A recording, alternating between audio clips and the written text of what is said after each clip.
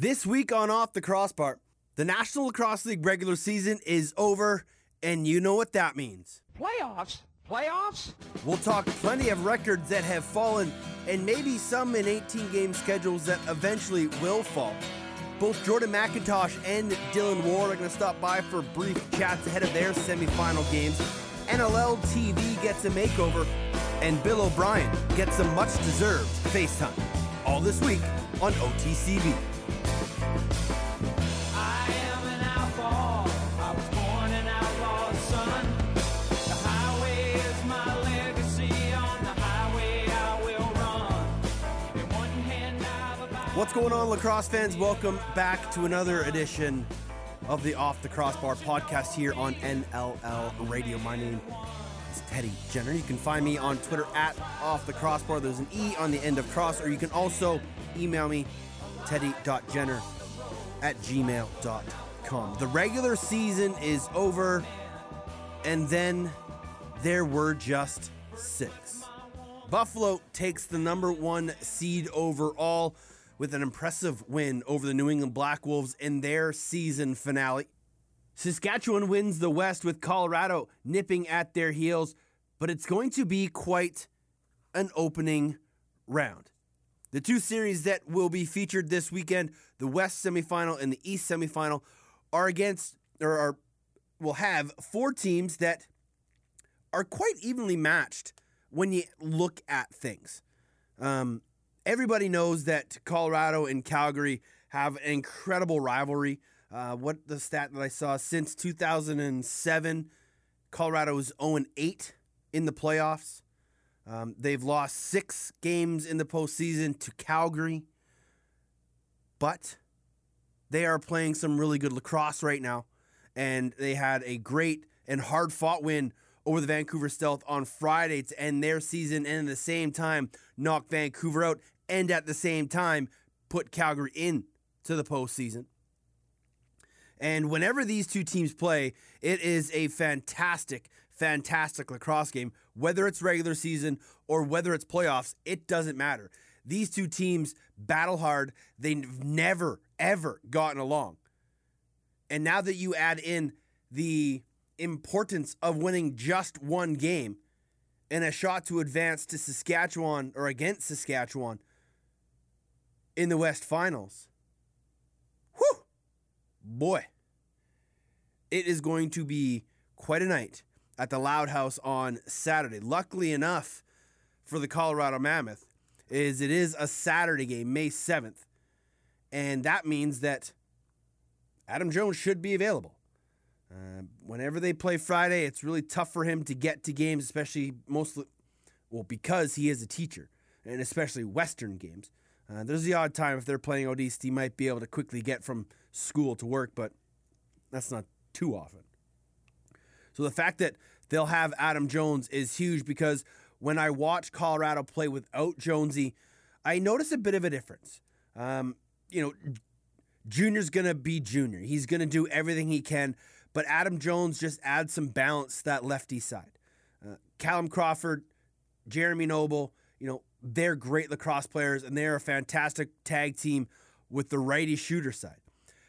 And you put a lot of pressure on Chris Wardle when there's no Adam Jones, and you put a lot of pressure on Junior because he's having to take more shifts.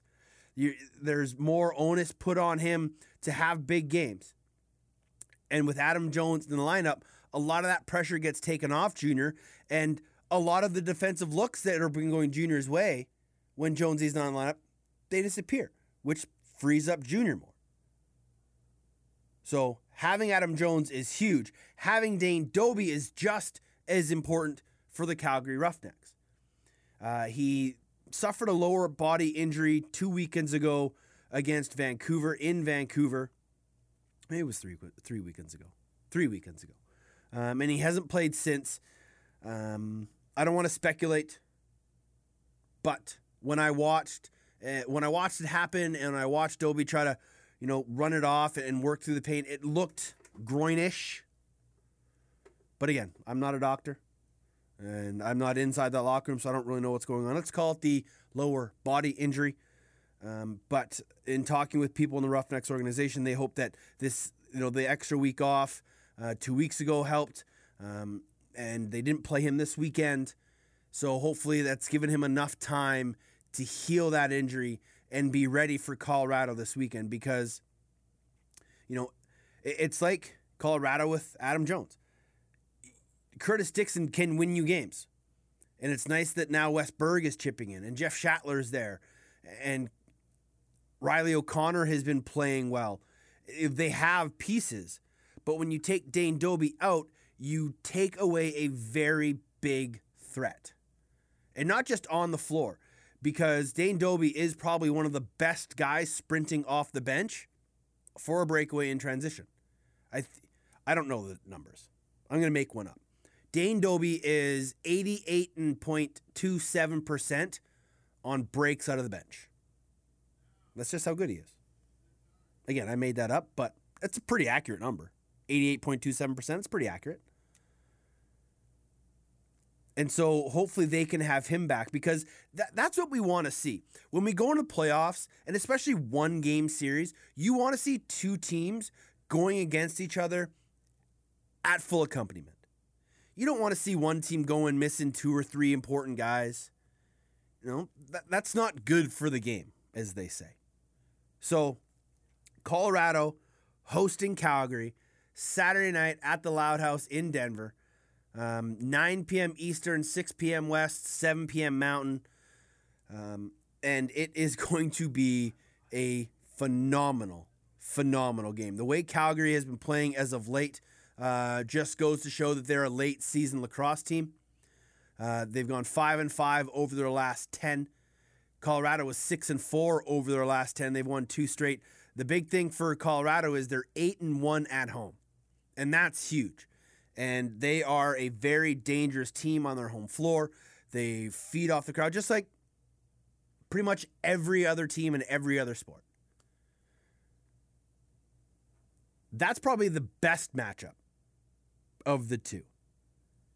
The New England-Georgia matchup is a little bit different. I still think it's going to be a heck of a lacrosse game. But I just think New England's that much better than Georgia. I think they just have a few more pieces and veteran leadership that will lift them over the Swarm. And I think in a year or two, the Swarm will be the New England of 2016.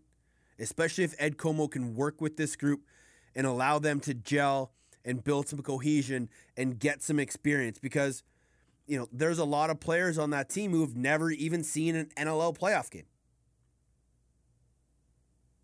So it's going to be a very interesting test for this Georgia team, because they're going up against a New England team that,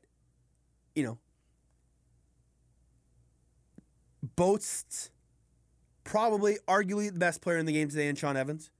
Dane Smith gives him a run for his money, obviously. But the way New England has played all year has been defense first, hard, aggressive, in-your-face transition, and just relentless, nonstop attack. And a lot of that stems from the leadership of Sean Evans. But it starts in the back end out, and it starts with Evan Kirk in net. And if he can have a big game, and he can shut the door, and that defense does a job on the Swarm, then we could see what we saw late in that game a few weeks ago when it was 9-9, and then all of a sudden New England just blew the doors off of it and ran away with things. I don't know if we see that this weekend, but we could, because you never know. But when we get in these types of situations, like I said, 1-goal games, one game you're out game playoff games, a bad 10-minute stretch can kill you.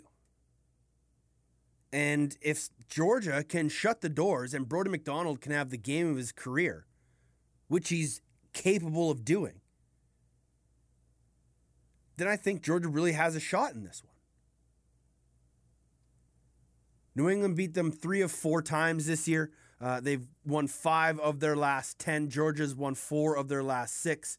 But, Georgia's trending in the right direction. They've won 4. They've won 4 of their last 10, but they've won 4 of their last 5. They had a 5-game losing streak. And then had an incredible finish where Ed Como got his charges all on the same page. They finally figured out what works for them, both offensively and defensively. And they've learned their lessons throughout the year. And that's huge for this group going into what is a must-win game. It's a must-win game for everybody. It's one game and you're out. They went into their game on Saturday against the Vancouver Stealth team that was out of it.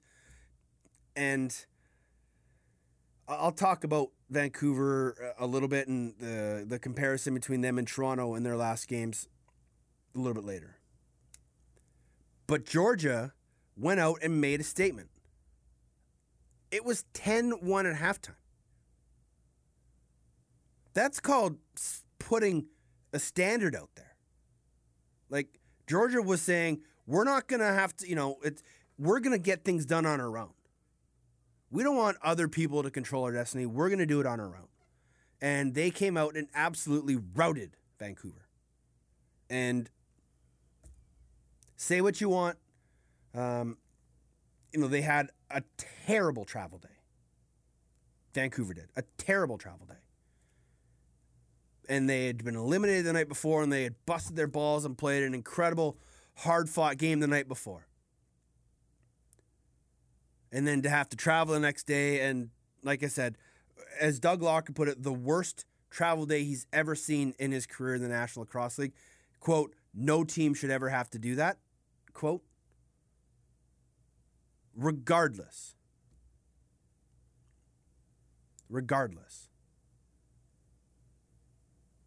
Georgia said, you know what? We don't care. We're fresh. We're healthy. We want to make sure we go to the playoffs.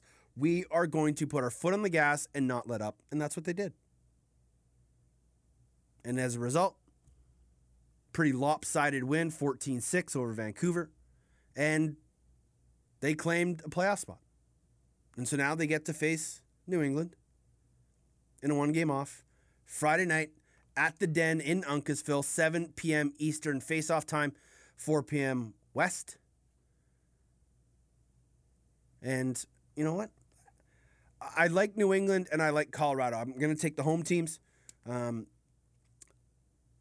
I said, I think New England has a decided edge over Georgia. I think the Calgary-Colorado game can really go either way. But I just think Colorado at home, it's a tough sell for me to see Calgary beating them. However, I can never, ever, ever, ever, ever count Calgary out in the playoffs, especially when they're playing Colorado. So that sets us up for this weekend. I was able to catch up with 2 participants of 2 of those games, and we'll start in the East with the game that's up first, Georgia and New England. One of the big leaders for the Georgia Swarm is their captain, Jordan McIntosh. He assumed that role from Joel White this year. Joel came over for Andrew Suter in the captain for captain trade at last year's deadline, and Jordan McIntosh has become the leader of that team. And, I think one of the really good things about Jordan McIntosh is that he is an experienced guy, both in this level, both and internationally.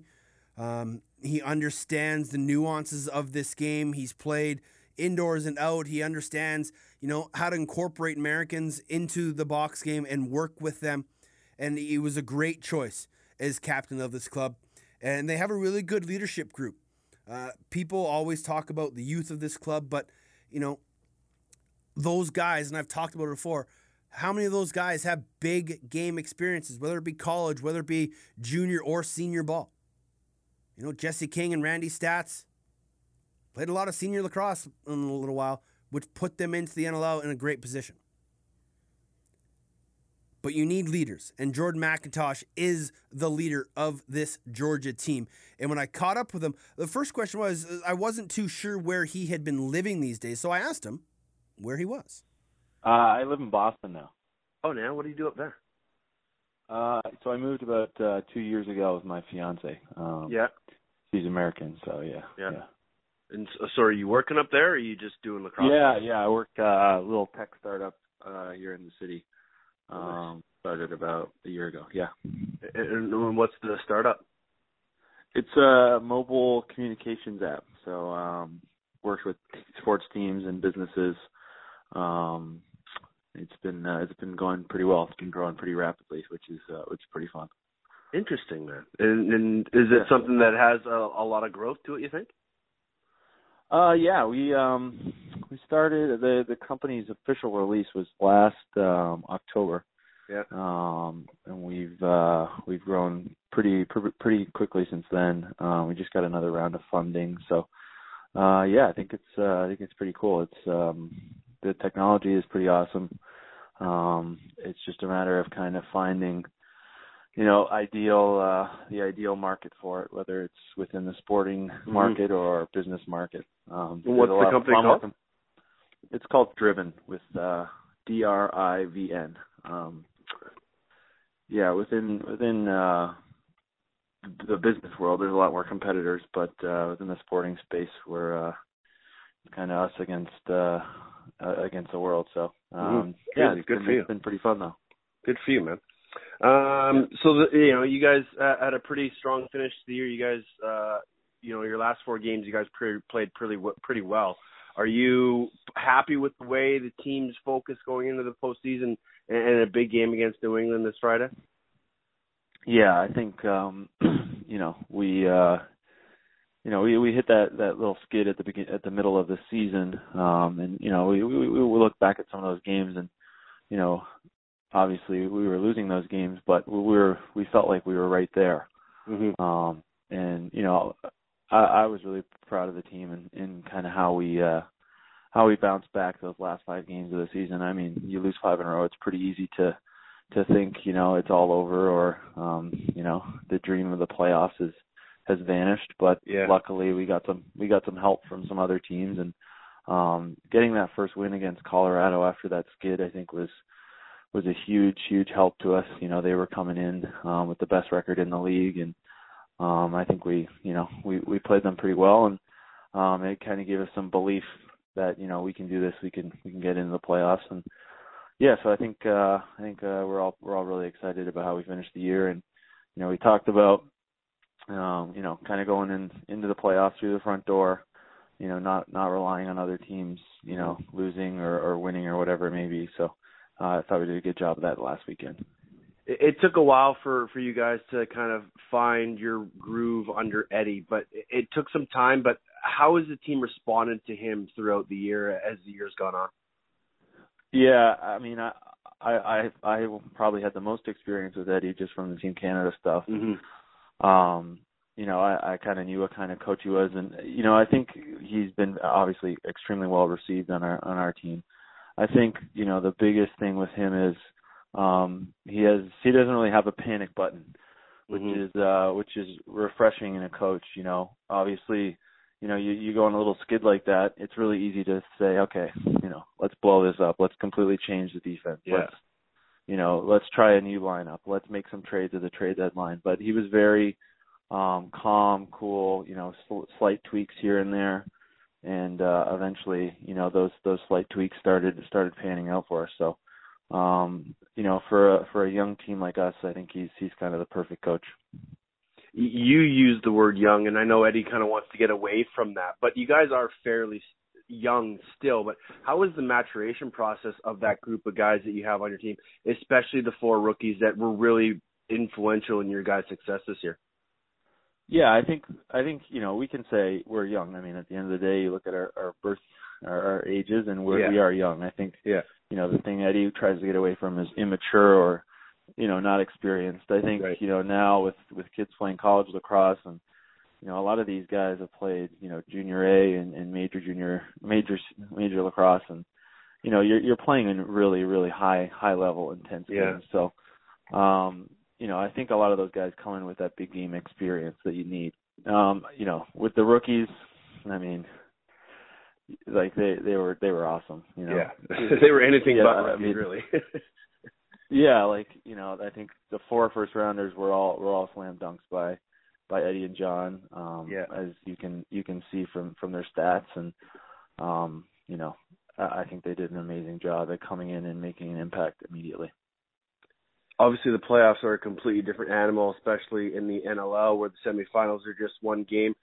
As a guy who's been in this league for a while, what's the message that you send as a captain to your guys preparing for a win-all game? Yeah, I think it's just belief. Again, we've played these guys four times, and they've got the better of us 3 times. Mm-hmm. But that's been my message. It's one game. It's one game. We win, we go on, and we've proven we can beat them.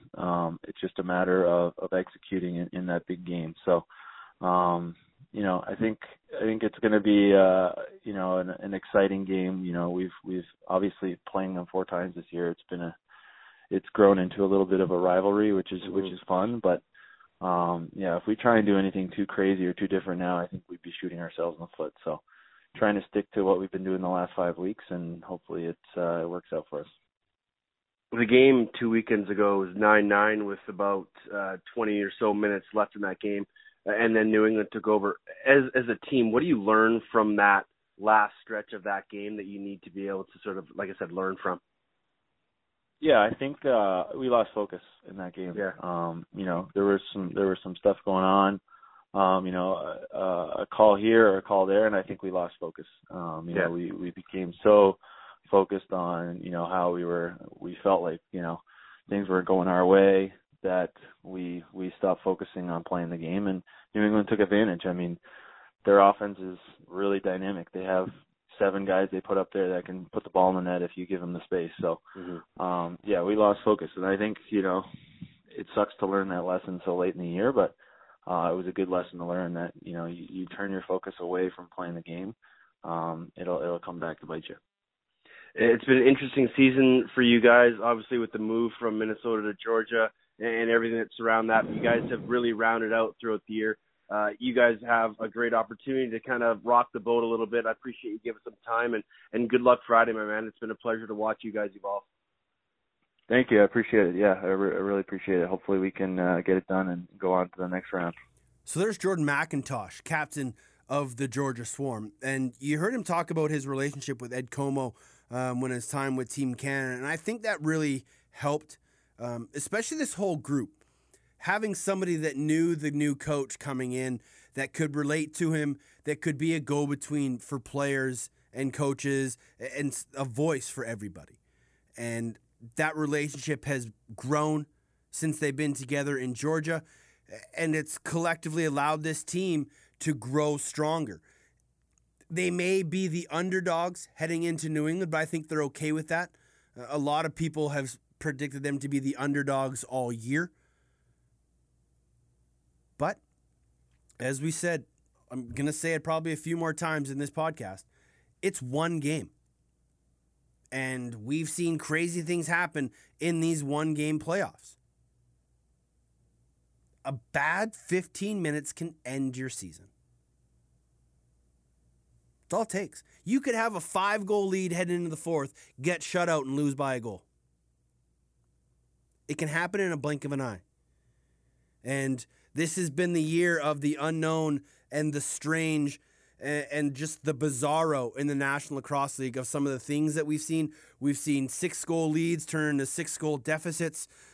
We've seen back and forth games. We've seen complete blowouts. We've seen, the last time these two teams played it was 9-9 with just over 20 minutes to go. And next thing you know, it's 21-11 final. You just don't know what's going to happen in these win-or-go-home one-game finals. So thanks to Jordan McIntosh for stopping by and giving us some insight into the world of the Georgia Swarm. On the other end of the spectrum, it's Calgary and Denver. And one of the guys that everyone's going to keep their eyes on is the goaltender of the Mammoth. He's going to be tasked with stopping a pretty high-powered offense. led by the 61-goal man Curtis Dixon, and that would be none other than Dylan Ward. Ward is in Denver. He's helping out with a lot of stuff in town. He has his goalie company with Nick Rose, but his focus is this weekend. And when I caught up with him, I was just curious how the weather was in Denver. Oh, well, we're finally getting some sun today, so it's good. Yeah? No more snow? No more snow. That's all gone. It's pretty crazy down there how quickly the weather shifts, eh? It's nuts. It can change in like 2 hours. It'll be a winter storm to like 70 degrees in 2 hours. It's nuts. So you have to always keep a coat nearby. Yeah. Are you doing some coaching right now, or what are you up to today? No, right now I got a day off. I've been helping out with coaching and doing some like private lessons, doing some stuff with Mammoth as well. So been keeping busy. Good, man. A big win for you guys Friday night. How did you guys feel about ending your season on a high note? It was good. I mean, we really wanted to go in there with a playoff mentality. Obviously you got Vancouver in there fighting for their lives, so it was a perfect opportunity for us to turn it into playoff mode. And I think we really came together, bared down, and got it out a tough earned win. What's been the biggest thing for you guys, in this last little stretch? Because you have had some injuries and you've had some guys in and out of the lineup. What's been the biggest focus for you guys moving towards the playoffs? It's just been stick to our game plans. Obviously injuries are tough, and it can affect your team's play. But we really like to base our team on, like I said, a team, right? So we don't really want to focus on one guy to carry us. That's been working out really well for us on the defensive end, and then the offensive end. You look at our point totals. There's not really one guy aside from Crawford who's walking away with points. Everyone's got a ton of points, and it's really been a team by committee this year. It's an exciting thing to see. Let's talk about that defense that's in front of you. They may not get the most credit as some other teams will get, but they've done a fantastic job in front of you, allowing you to see the ball, limiting second opportunities, and picking up loose balls, which makes your job a lot easier, doesn't it? Absolutely. You look at the shots against, and it's pretty high. But the thing about our defense is we're not trying to eliminate shots. We're just trying to force them to take shots where we're comfortable in them taking shots. So obviously that makes my job a lot easier, and it takes away from their opportunities right on top of me or in front of the net from the outside. So we really bought into this defensive system that Coach Pat Coyle put into place, and it's been working great for us. How has he been receptive? Because Coyler's an old school guy who understands the nuances of the game. How has that back end group really responded to him and the system that he's playing? Oh, he's great. He really he's a really stern coach. He knows what he wants, and he expects the best out of you all the time, and he's not afraid to get on you. So, and I think our defense has really responded to that. Guys are being held accountable, and guys want to prove that they should be in the lineup. So, it's always a tough decisions the coaches have to make for guys who are in and out of the lineup. So every time guys are playing, they really want to show why they should be playing. When you look at your game this year, how would you evaluate your season? Oh man, I mean, I think I'm pretty happy with how I played. Obviously, I had a bit of a stretch in the middle of the season where I was a bit banged up and wasn't having my best performances, but I feel like right now I'm playing some really solid lacrosse, and obviously I got to give a lot of credit to my defense in front of me. But I'm feeling real comfortable with my game heading into the playoffs, and I'm excited for this weekend. You're second in the league in goals against. You're tops in the league in save percentage. There's a lot of talk of you possibly in the running for goaltender of the year, and would that be something that's a little feather in your cap and something to build on as the year goes forward and for future games? I mean, it's a cool situation to be in. I mean, I would have loved to see Boldy let one more goal in this past weekend, but it's a pretty cool situation that I'm in right now. And what if I get nominated for goalie of the year? That's awesome, obviously, but I'm really not thinking about that. It's really I just want to win a championship, and especially with this locker room of guys we got. I think we got something special brewing here in Colorado, and I'm really just focused on winning that championship. Who's the vocal leader in that room for you guys? Oh, it's definitely Dan Coates.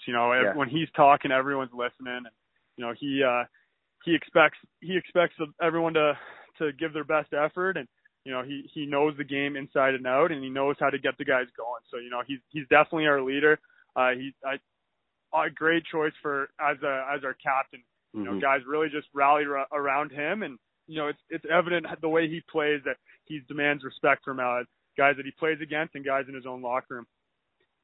A lot of the talk during the offseason was the signing of Callum Crawford, and you mentioned him earlier how he's just running away with 2-point totals for you guys and ends up tying the NLL assist record with 83.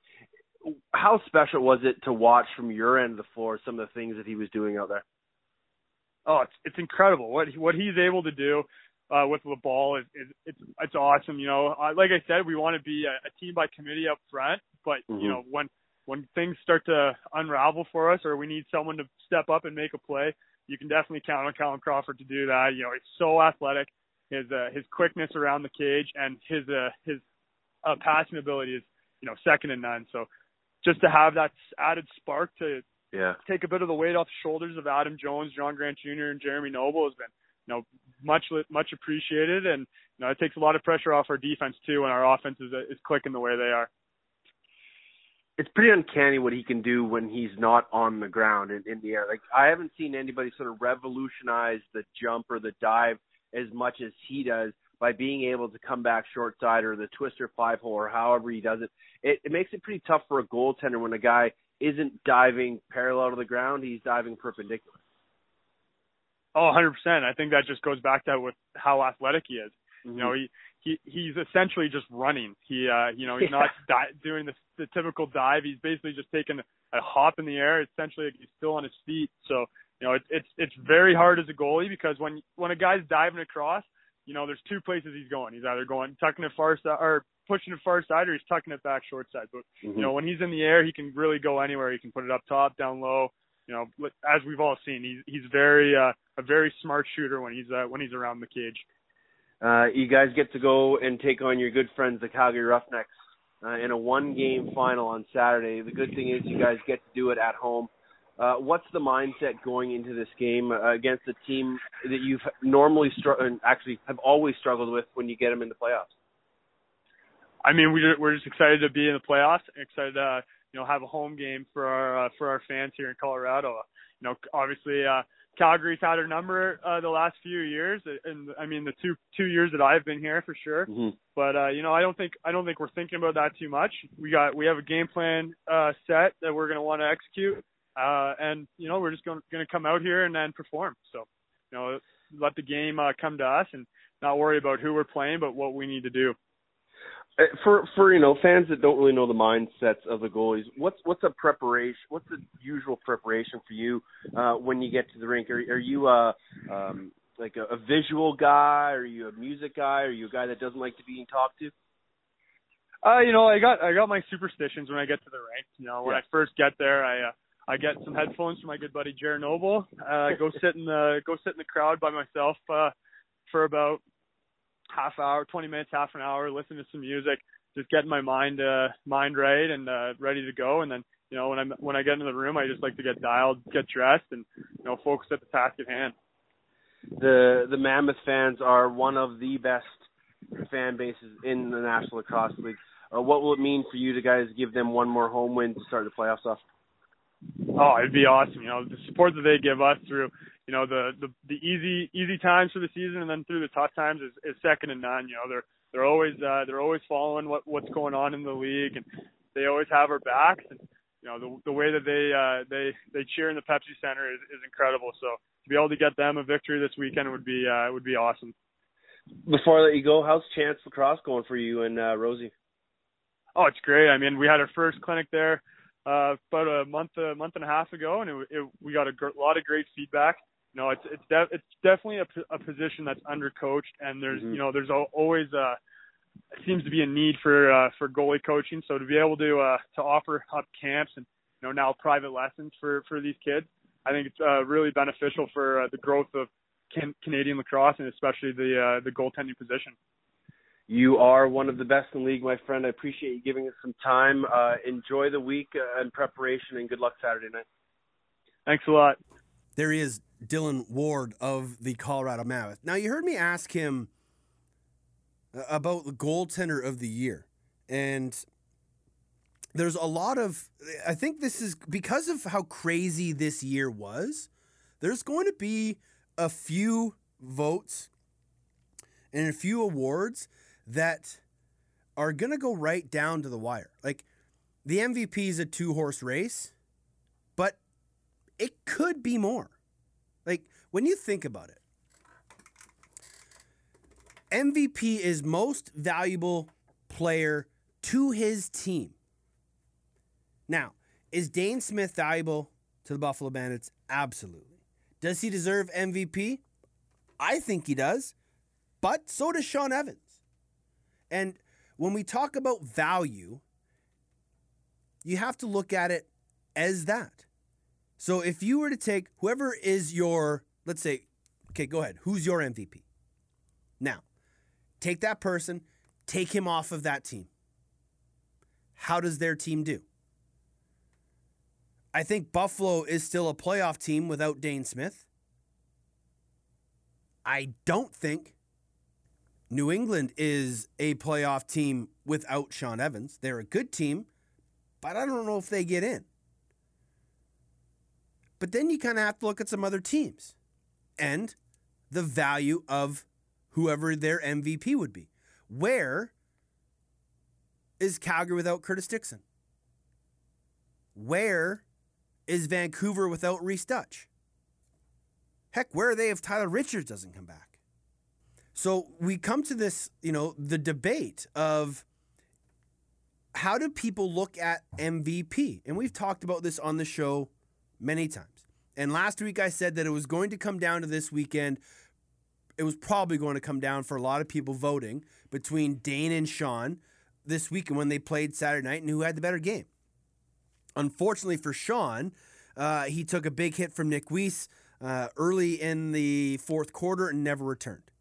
He was none too pleased with that. Voiced his opinion, deleted his opinion, but was still very, very upset that Weiss only got a 2-minute illegal body check call.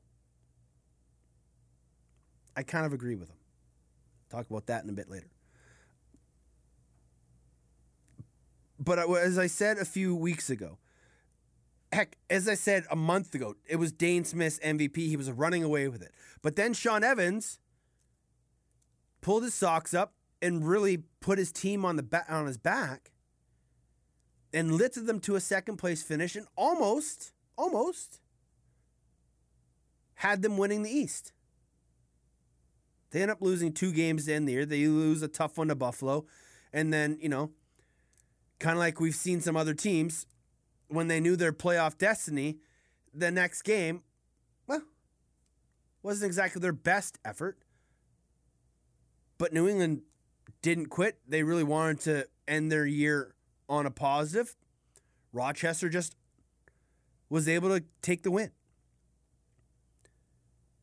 So when we look at MVPs, just like we look at goaltending, just like we're going to look at transition player of the year, defensive player of the year, like all these awards, I don't think there's a single award, maybe rookie of the year, that is cut and dry. I would love to see my boy from Victoria, Jesse King, win rookie of the year. I don't think he's going to. Graham Hossack will get some votes, but Randy Stotts just absolutely blew up Reese Dutch's point record and assist record for rookies. I don't know how you can't give it to him. It's rookie of the year. He was the best rookie this year. Hands down, period. Hossack, damn good rookie. Damn good rookie. And he's going to be the backbone of that Rochester defense for a long time.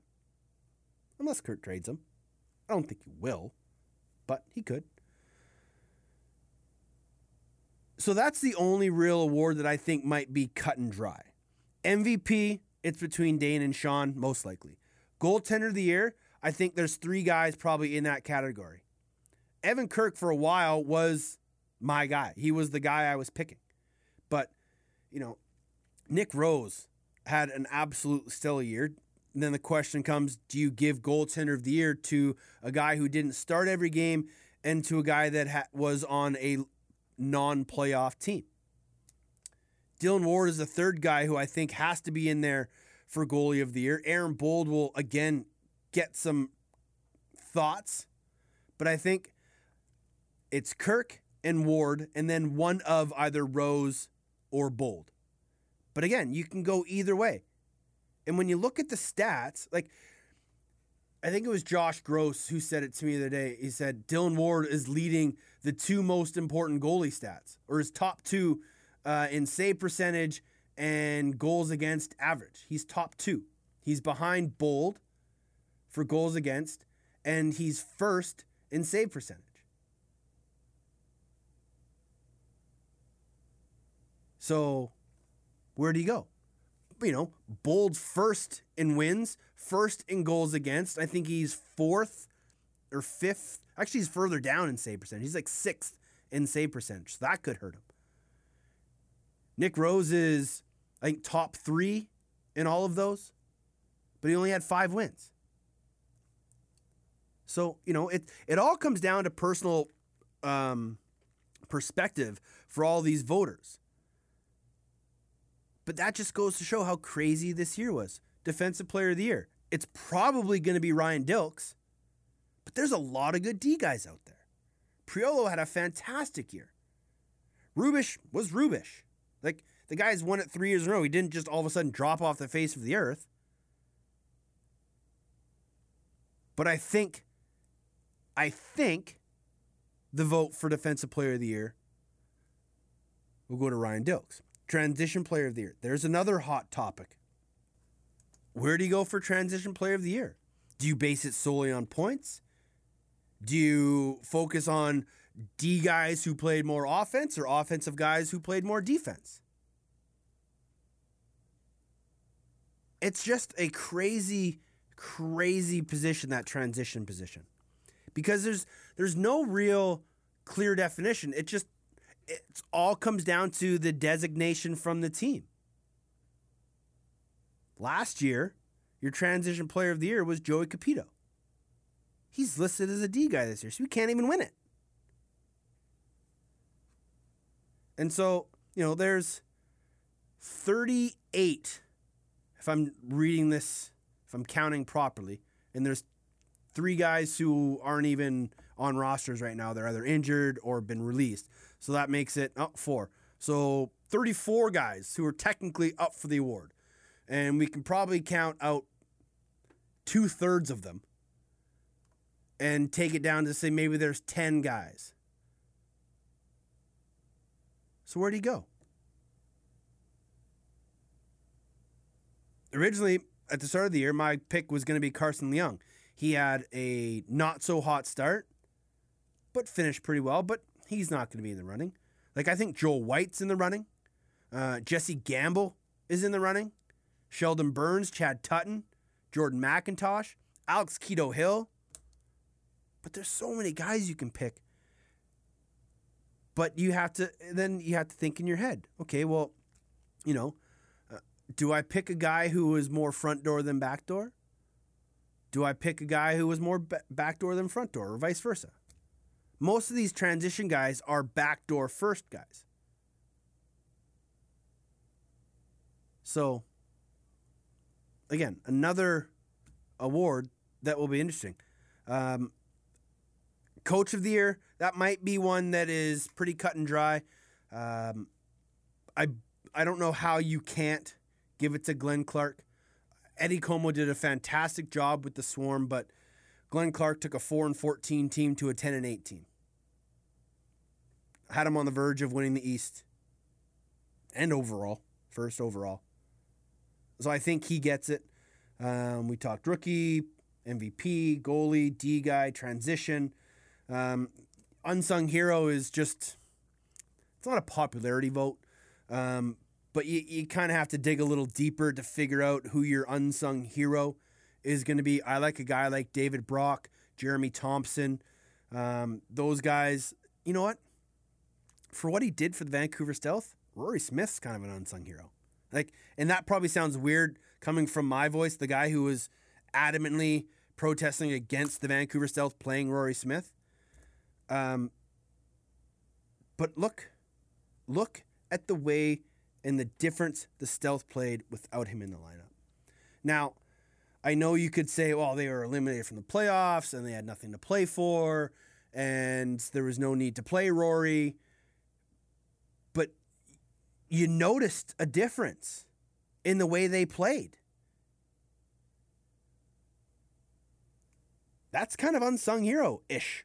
I don't think he's going to win.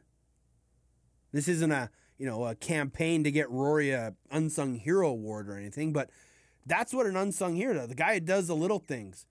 The guy that, will go through a wall for his team to do anything it takes to win. That perfectly describes Rory Smith. The only other award I didn't touch on was GM of the Year.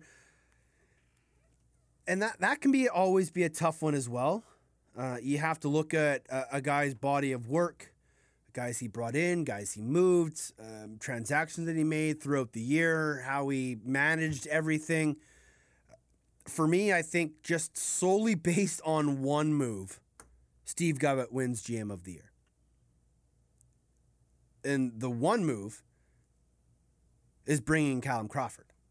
Now, it wasn't the only move that he did, but it was such an impactful move to go and get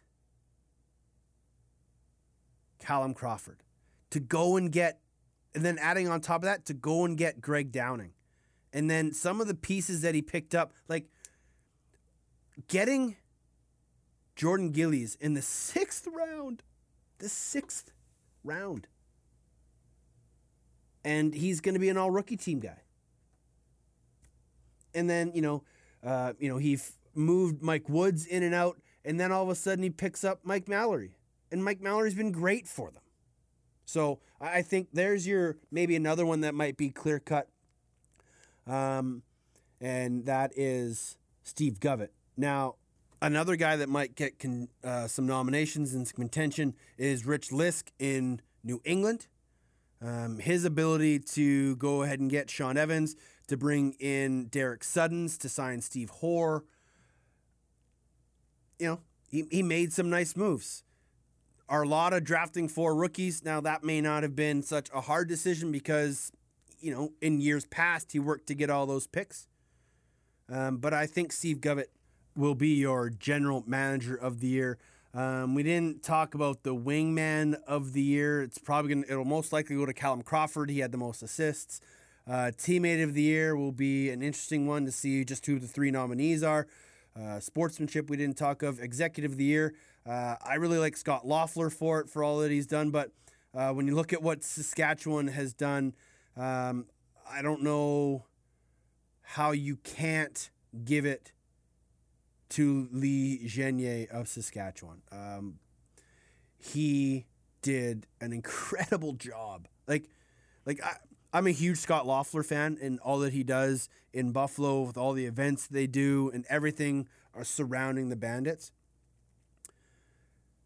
But what Lee Genier and his staff did in Saskatoon is exactly what Steve Govett and his crew did when the Mammoth first came into the league. It is on par with that.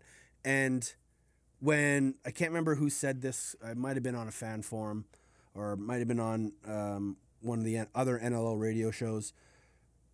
But when you have, actually, you know what? It was Jamie Dowick. Jamie Dowick said it in his interview with Neil Stevens. He said, for an area that considers itself to be the lacrosse capital of the world, you're getting shown up by Saskatoon, but I like the direction we're headed in, and I think we're going to sort it out. I really hope Toronto sorts it out because they averaged under 10,000 fans a game this year, which is very un-Toronto-like. Remember the early days when Dowick first bought this team, the Les Bartley days when they were winning 5 championships and they were just pumping people in and out of the ACC. It's got to get back to that. And hopefully Jamie Dowick and his people, his organization, can really turn things around, because that's an organization that's, it's not the flagship of the NLL anymore, but it used to be, and it can get back there. And Dalek and his people are working on getting there. In that article on the A Game blog by Neil Stevens, Dalek said that there's going to be some turnover. He sort of hinted at and sort of suggested that both Colin Doyle and Josh Sanderson wouldn't be back. He said that Doyle will remain with the organization, which leads me to believe that Doyle, in my opinion, will probably take over the offense from Blaine Manning. Don't quote me, but that's just kind of how I feel. Dalek said that he wasn't going to be making any coaching changes, so John Lovell still has a job. But, I kind of said this before, and I'll kind of go on record. So this is what I would love to see Toronto do. I would love to see Toronto do this. I would love to see Jamie Dalek take a step back, be the owner, the governor, all those big title things. Give the GM job to Josh Sanderson. If you want to keep John Lovell, keep John Lovell. Bring in Colin Doyle to run your offense. If you want to keep Matt Sawyer to run your D, that's fine. I don't really think their D was an issue. They just ran into a lot of injuries. So if they can get some new bodies in, get healthy, their defense should be fine. But I would love to see two guys who have been staples of this franchise, Josh Sanderson and Colin Doyle, move from the floor, one guy onto the bench, one guy into the press box, and just keep that tradition of Rock lacrosse alive, because those guys bleed blue and red and would be fantastic additions to the executive and to the coaching staff. That's how I see it happening. That's what I would like to see happening, but you never know. As I said, Dalek mentioned that there was going to be some turnovers, guys retiring, guys not able to come back, but he was going to do whatever it took to get bodies, free agents, trades, whatever it may be. One trade that was kind of mentioned to me, and I don't know, this isn't a trade that's ever been on the table, but it was someone suggesting something. And the person said, I would love to see the Stealth package Wagner and Hogarth, send it to Toronto, and try to get their first round pick. I don't think that's going to happen. But, as I've said, the Vancouver Stealth don't have a first round pick until 2020. And when I look at their roster, if you were to do a 1-for-1, like a player for a first round pick, maybe the only guy that gets you first if you trade him is Reese Dutch. Maybe Logan Schuss. But again, you're not going to trade. Doug Locker's not trading those guys. And Doug Locker, I'm a fan of Hogarth and Wagner. And I know Doug Locker is too. But if he is going to get first round picks, he is going to have to trade some of his young assets.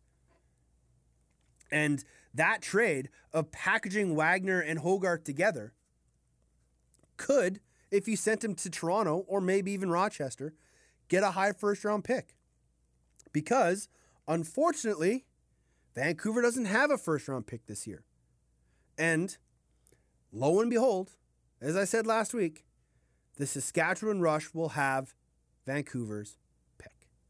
So they will have their pick of a lot of really good players. Messenger, Challen Rogers, James Ray, Hossick's brother, Matt Hossick, I believe his name is. Yeah, Matt Hossick. There are some really good lacrosse players in this upcoming draft, and once again, Vancouver won't have a shot at them. So I think if Doug Locker continues on as a general manager of this team, and I really don't see that not being the case, he is going to have to make some moves to get this team into a position of having draft picks. I listened to Stealth Classified this weekend with Jake and Brad was in the same boat as me. He said this team needs to get draft picks, and I agree with him. And Jake said, well, look at the value you got of Jordan Durston. Absolutely. Jordan Durston was fantastic value at the second pick, or in the second round. You've gone 3 straight years since moving to the LEC of missing the playoffs, and you haven't had a first-round pick. Like, they could have had Mark Matthews. They could have had Wes Berg. They could have had Hossack. They could have had any of the Nobles. But instead, they traded them away for veteran players that they thought could help their team win now. And it didn't work. So they have to find out a formula that does work. And getting first-round draft picks helps. So we'll see what Doug Locker does. As I mentioned, Vancouver had a horrible travel schedule this weekend. It wouldn't have been that bad if they hadn't sat on the tarmac for an hour. And those that have played in the WLA and have traveled to the island or from the island know this very well. That sometimes when you travel, and if you get late, you have to go right from the bus onto the floor. And that's exactly what happened to the Stealth. They sat on the tarmac for an hour. By the time they got to Atlanta and then drove from Atlanta to Gwinnett, which is an hour plus, they couldn't even check into their hotel. They went right from the rink, or right from the airport onto a bus to the rink, right to warm up. And it was understandable that they had a bit of a slow start. It was understandable that they were a little deflated and a little defeated after the night before. But you would, like, for me, and I put this on Twitter, and I heard back from a couple of the Vancouver people, and, you know, they were upset with me with my comments of saying that I didn't like the effort, I didn't like the performance, I didn't like the heart of this Vancouver team. I'm not saying they didn't play with heart. I'm not saying they didn't bust their ass off. They did. I know they did. It's not a team. This is a team brought up by Chris Hall. Just like Toronto's a team brought up by Terry Sandin. There's no quit. But you could just see that they weren't all in. And when you're down 10-1 at halftime, it was evident. Conversely, Toronto had been out for a few weeks, and they probably played one of the games of the year against Calgary. Like, Calgary was in, Toronto was out. They probably could have just passed the ball back and forth for 60 minutes and had a 1-0 game. But they laid it on the line. And it was one of the best games of the year. And Wes Berg had a fantastic game. 6 goals, his first sock trick of his NLL career, and what a class move by Nick Rose. Rose and Berg are teammates with Oakville. According to Rosie, they're going to be teammates again this year. And Berg scores the OT winner. And what's Rosie do? Rosie picks up the loose ball out of his net, puts it in his hand, does the ceremonial handshakes, and when he gets to Wes Berg, pats him on the shoulder, gives him the game ball. Like, that's just awesome. Like, things like that just make me want to give people hugs. And to see him, you know, with everything that's happened with this Toronto team, you know, it was a tough year. But it just goes to show that no matter what, friends, enemies, just went through 60 minutes of hell and back going to battle against each other, that when that final whistle goes, there is still class to be had. So nice job to Nick Rose. Go ahead and tell everybody I'm the man, I'm the man, I'm the man. Yes I am, yes I am, yes I am. I'm the man, I'm the man, I'm the man. I believe A 12-point night for Rob Hellier solidified him as one of the greatest Toronto Rock players ever. Last year, he would have broken the 100-point mark, and as Jamie Dowick said in that aforementioned Neil Stevens article, he probably could have been the MVP last year if he hadn't gone down with that shoulder injury. But this year, he came back right at the start of the season. He finally got his clearance, and he picked up right where he left off. His 12 points Saturday night gave him 113 points on the year. He was 5 goals shy of becoming only the second Rock player in franchise history with 50 goals. He had 69 assists and was the man for Toronto all year long. Throughout all the injuries that they had on both sides of the ball, Hellyer was there. He played in every single game for the Toronto Rock. He was only held out of the goal column once all year, and that was in a game against Buffalo. Every single game he had a point. His lowest point total was 3, and that happened 3 times. The product out of Lions Head, Ontario would have had 100 points last year. He had 113 this year, and who knows what the future holds for Rob Hellyer. But with a fantastic outing in the Rock's final game and a 12-point night, there is no doubting that Rob Hellyer is the man. I'm the man, I'm the man, I'm the man. Well, you can tell everybody. Yeah, you can tell everybody. Go ahead and tell everybody. I'm the man, I'm the man, I'm the man. Yes, I am, yes, I am, yes, I am. I'm the man, I'm the man, I'm the man. So here we are. The regular season is over. We're on now to the fun times of the NLL playoffs. But over the past 18 weeks, we have now seen a new all-time goal scorer for the regular season as Dane Smith surpassed Ethan Iannucci, who had 71 goals in a 16-game season. And now Dane Smith is the leader with 72 goals. Curtis Dixon became just the 4th player to ever score more than 60 goals. He had 61. Callum Crawford tied Josh Sanderson and Sean Evans with 83 assists in one season. And Dane Smith set a new single-season points record with 137. Callum Crawford almost broke the single-season assist record. He had 8 in the Mammoths' final game, and you could tell they were trying to get him one more. But those are sort of the 3 big ones. Dan Dawson became the league's Iron Man, surpassing Sean Williams. But I don't think that record gets touched anytime soon because nobody's even close. It would take a fresh-faced rookie to play 18 games over the next, I think 13 seasons is what I did the math to, for anybody to even come close to surpassing Dan Dawson's record. Anthony Cosmo has set saves record. There are so many records being broken now that we are in 18-game seasons. And who knows what is next for the National Lacrosse League. The sky truly is the limit now that we have added more games. And if we're going to start to add more teams, who knows how many games are going to be playing by the time, in Nick Sakiewicz's world, we're at 16 teams. Like, is someone going to be pushing 150 points? Are we going to see somebody with 100 assists? Is someone going to get to 80 goals? Like, it is just crazy to think of where we have come and where we were. Randy Stotts almost had 100 points in his rookie year. And we've talked about how rookies are coming into this league more and more pro ball ready. And that just has to have the record book shaking.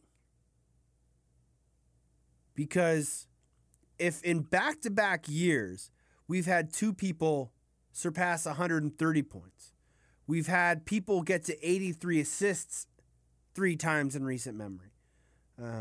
We now have 2 more names of the 60-goal club. It's just going to keep getting better and better and better. So we just have to wait and see. But congratulations to Dane and Dan and Curtis Dixon and Callum Crawford and everybody. It was the best year in the National Lacrosse League as 7 players surpassed 100 points. Jammer was 1 point off. Dangerous Dan was 3 points off. Stats was 5 points off. Benny was 8 points away. And Kevin Crowley was 10 points away. We are going to see, I remember last year, and I went on record in saying this, and I said, I don't think anyone's going to come close to touching 130 points for a while. Didn't even last 365 days. A lot of people didn't think Ethan Iannucci's 71 goals would be eclipsed. And it took a monumental year for Dane to get there, and it took 2 extra games for him to do it. But he did it. So you just don't know what's going to get broken in the coming years with the way these guys are playing, with the speed of the game, and with just the sheer volume of shots these guys are taking. Dane Smith had 337 shots this year. It's a lot of shots. A lot. Couple things before we get out of here as we continue to run late here on OTCB. The National Lacrosse League announced its playoffs broadcast schedule, I guess you could call it, especially for the first round. NLLTV.com got a bit of a makeover, and all the games are going to be there. There is no TV coverage as of now for anybody that doesn't get Altitude TV. The Colorado Calgary game will be on Altitude 2, but everything else is going to be on NLLTV.com for the most part. The Calgary game in Colorado will also be streamed through TSN Go and Watch ESPN. But the East Final is going to be on NLLTV.com. It's been revamped. They're using a company called Neo Lion, Neu Lion, New Lion, I think it might be called. They're a service that the Major League Soccer League uses. They specialize in digital video broadcasting, distribution, monetization of live and on-demand content to be internet-enabled devices. So, as a lot of people found out last weekend, a lot of the Fox Sports games weren't available on tablets and iPads and phones, but you could get it on your computer screen. So I believe by bringing in New Lion, it will allow a better quality of footage because it doesn't look like they're using Fox Sports Go. So this New Lion and this new NLLTV.com website seems to be the way the NLL is going right now. The question is going to be, and this was brought to my attention by Chris Fox, that they say that the broadcast games will be free and there'll be no charge. But the MLS has a subscription package for all their games via New Lion. So what does that hold for 2017? We have yet to find out. The broadcast schedule for next week games haven't even been announced. We don't even know the dates for those games yet. We do know that the Game 2 of the West Final will be on May 21st. I would imagine the East Final will be either before or after that, so the 20th or the 22nd. I would imagine Buffalo would want to play a Friday or Saturday home game, so it'll be right around there as well. But so for all of you people watching games on your computer or your smart TVs, or your tablets or whatever, NLLTV.com is where you can go. And if you go there now, it doesn't look anything like the site used to. It looks completely different. And who knows what this new partnership brings. The big comment and concern people had was there was no archived games. This might be a way for us to now be able to see games archived. It looks like there's a recommended and a what's new and a library tab. So who knows? Hopefully, once games are played, they'll be archived and we can go back and watch the playoff games, and we'll see how this new partnership with New Lion goes about. So that's some new stuff. And one last thing, Bill O'Brien. I will get him on this show at some point. There is a fantastic video on Facebook right now by a gentleman named Philip Elgie. He did a 3-minute video on Bill O'Brien. It is a fantastic piece. I've just sent out a link on my Twitter for it. It's on my Facebook page if we're friends over there. But if you can find it, or if you're on Facebook and you're friends with Bill O'Brien, or you can find it, Philip Elgie is the gentleman's name, and it is just a phenomenal video. I reached out to Philip to try to get permission to use the audio. I haven't heard back from him, so maybe next week I will play that. But if you can go and find it online, please do. Bill O'Brien, the story of Bill O'Brien is just fantastic. If you don't know it, we've talked about it here before, but a few years ago he was a 1AA NCAA football player. And he's an absolute monster. He's a gym freak, a natural athlete, and he has been a fantastic addition not only for the Black Wolves, but for the game of lacrosse. When I talked to Mike French of the Black Wolves a few weeks ago on this podcast, he mentioned that Bill O'Brien really runs a lot of the behind-the-scenes stuff for Thompson Brothers Lacrosse and does a lot of work for them in the business sector. So kudos to Bill O'Brien, who just continues to write his story, and it is a fantastic story. And thanks to Philip Elgie for creating a fantastic video. If you can find it, go find it, watch it, and share it with your friends because it is so very well done. And we need more things like that on the players in this league because the stories to tell, man. And Bill O'Brien's is a heck of one. And he very well spoken and very knowledgeable young man. And as I said, his story is one that should be told over and over again. That'll do it for another week here on the Off the Crossbar podcast. As mentioned, the games are this weekend and they start Friday. New England hosting Georgia in the East semifinals, and then on Saturday Calgary visits Colorado in the West semifinals. One game only. Win or you're done. And it is going to be some fantastic lacrosse. You can find me on Twitter at OffTheCrossbar, or you can email me teddy.jenner@gmail.com. We'll talk to you in a week's time. Be excellent to each other. Woman, don't try to love me, don't try to understand. A life upon the road is the life of an outlaw man. First left my woman, it was down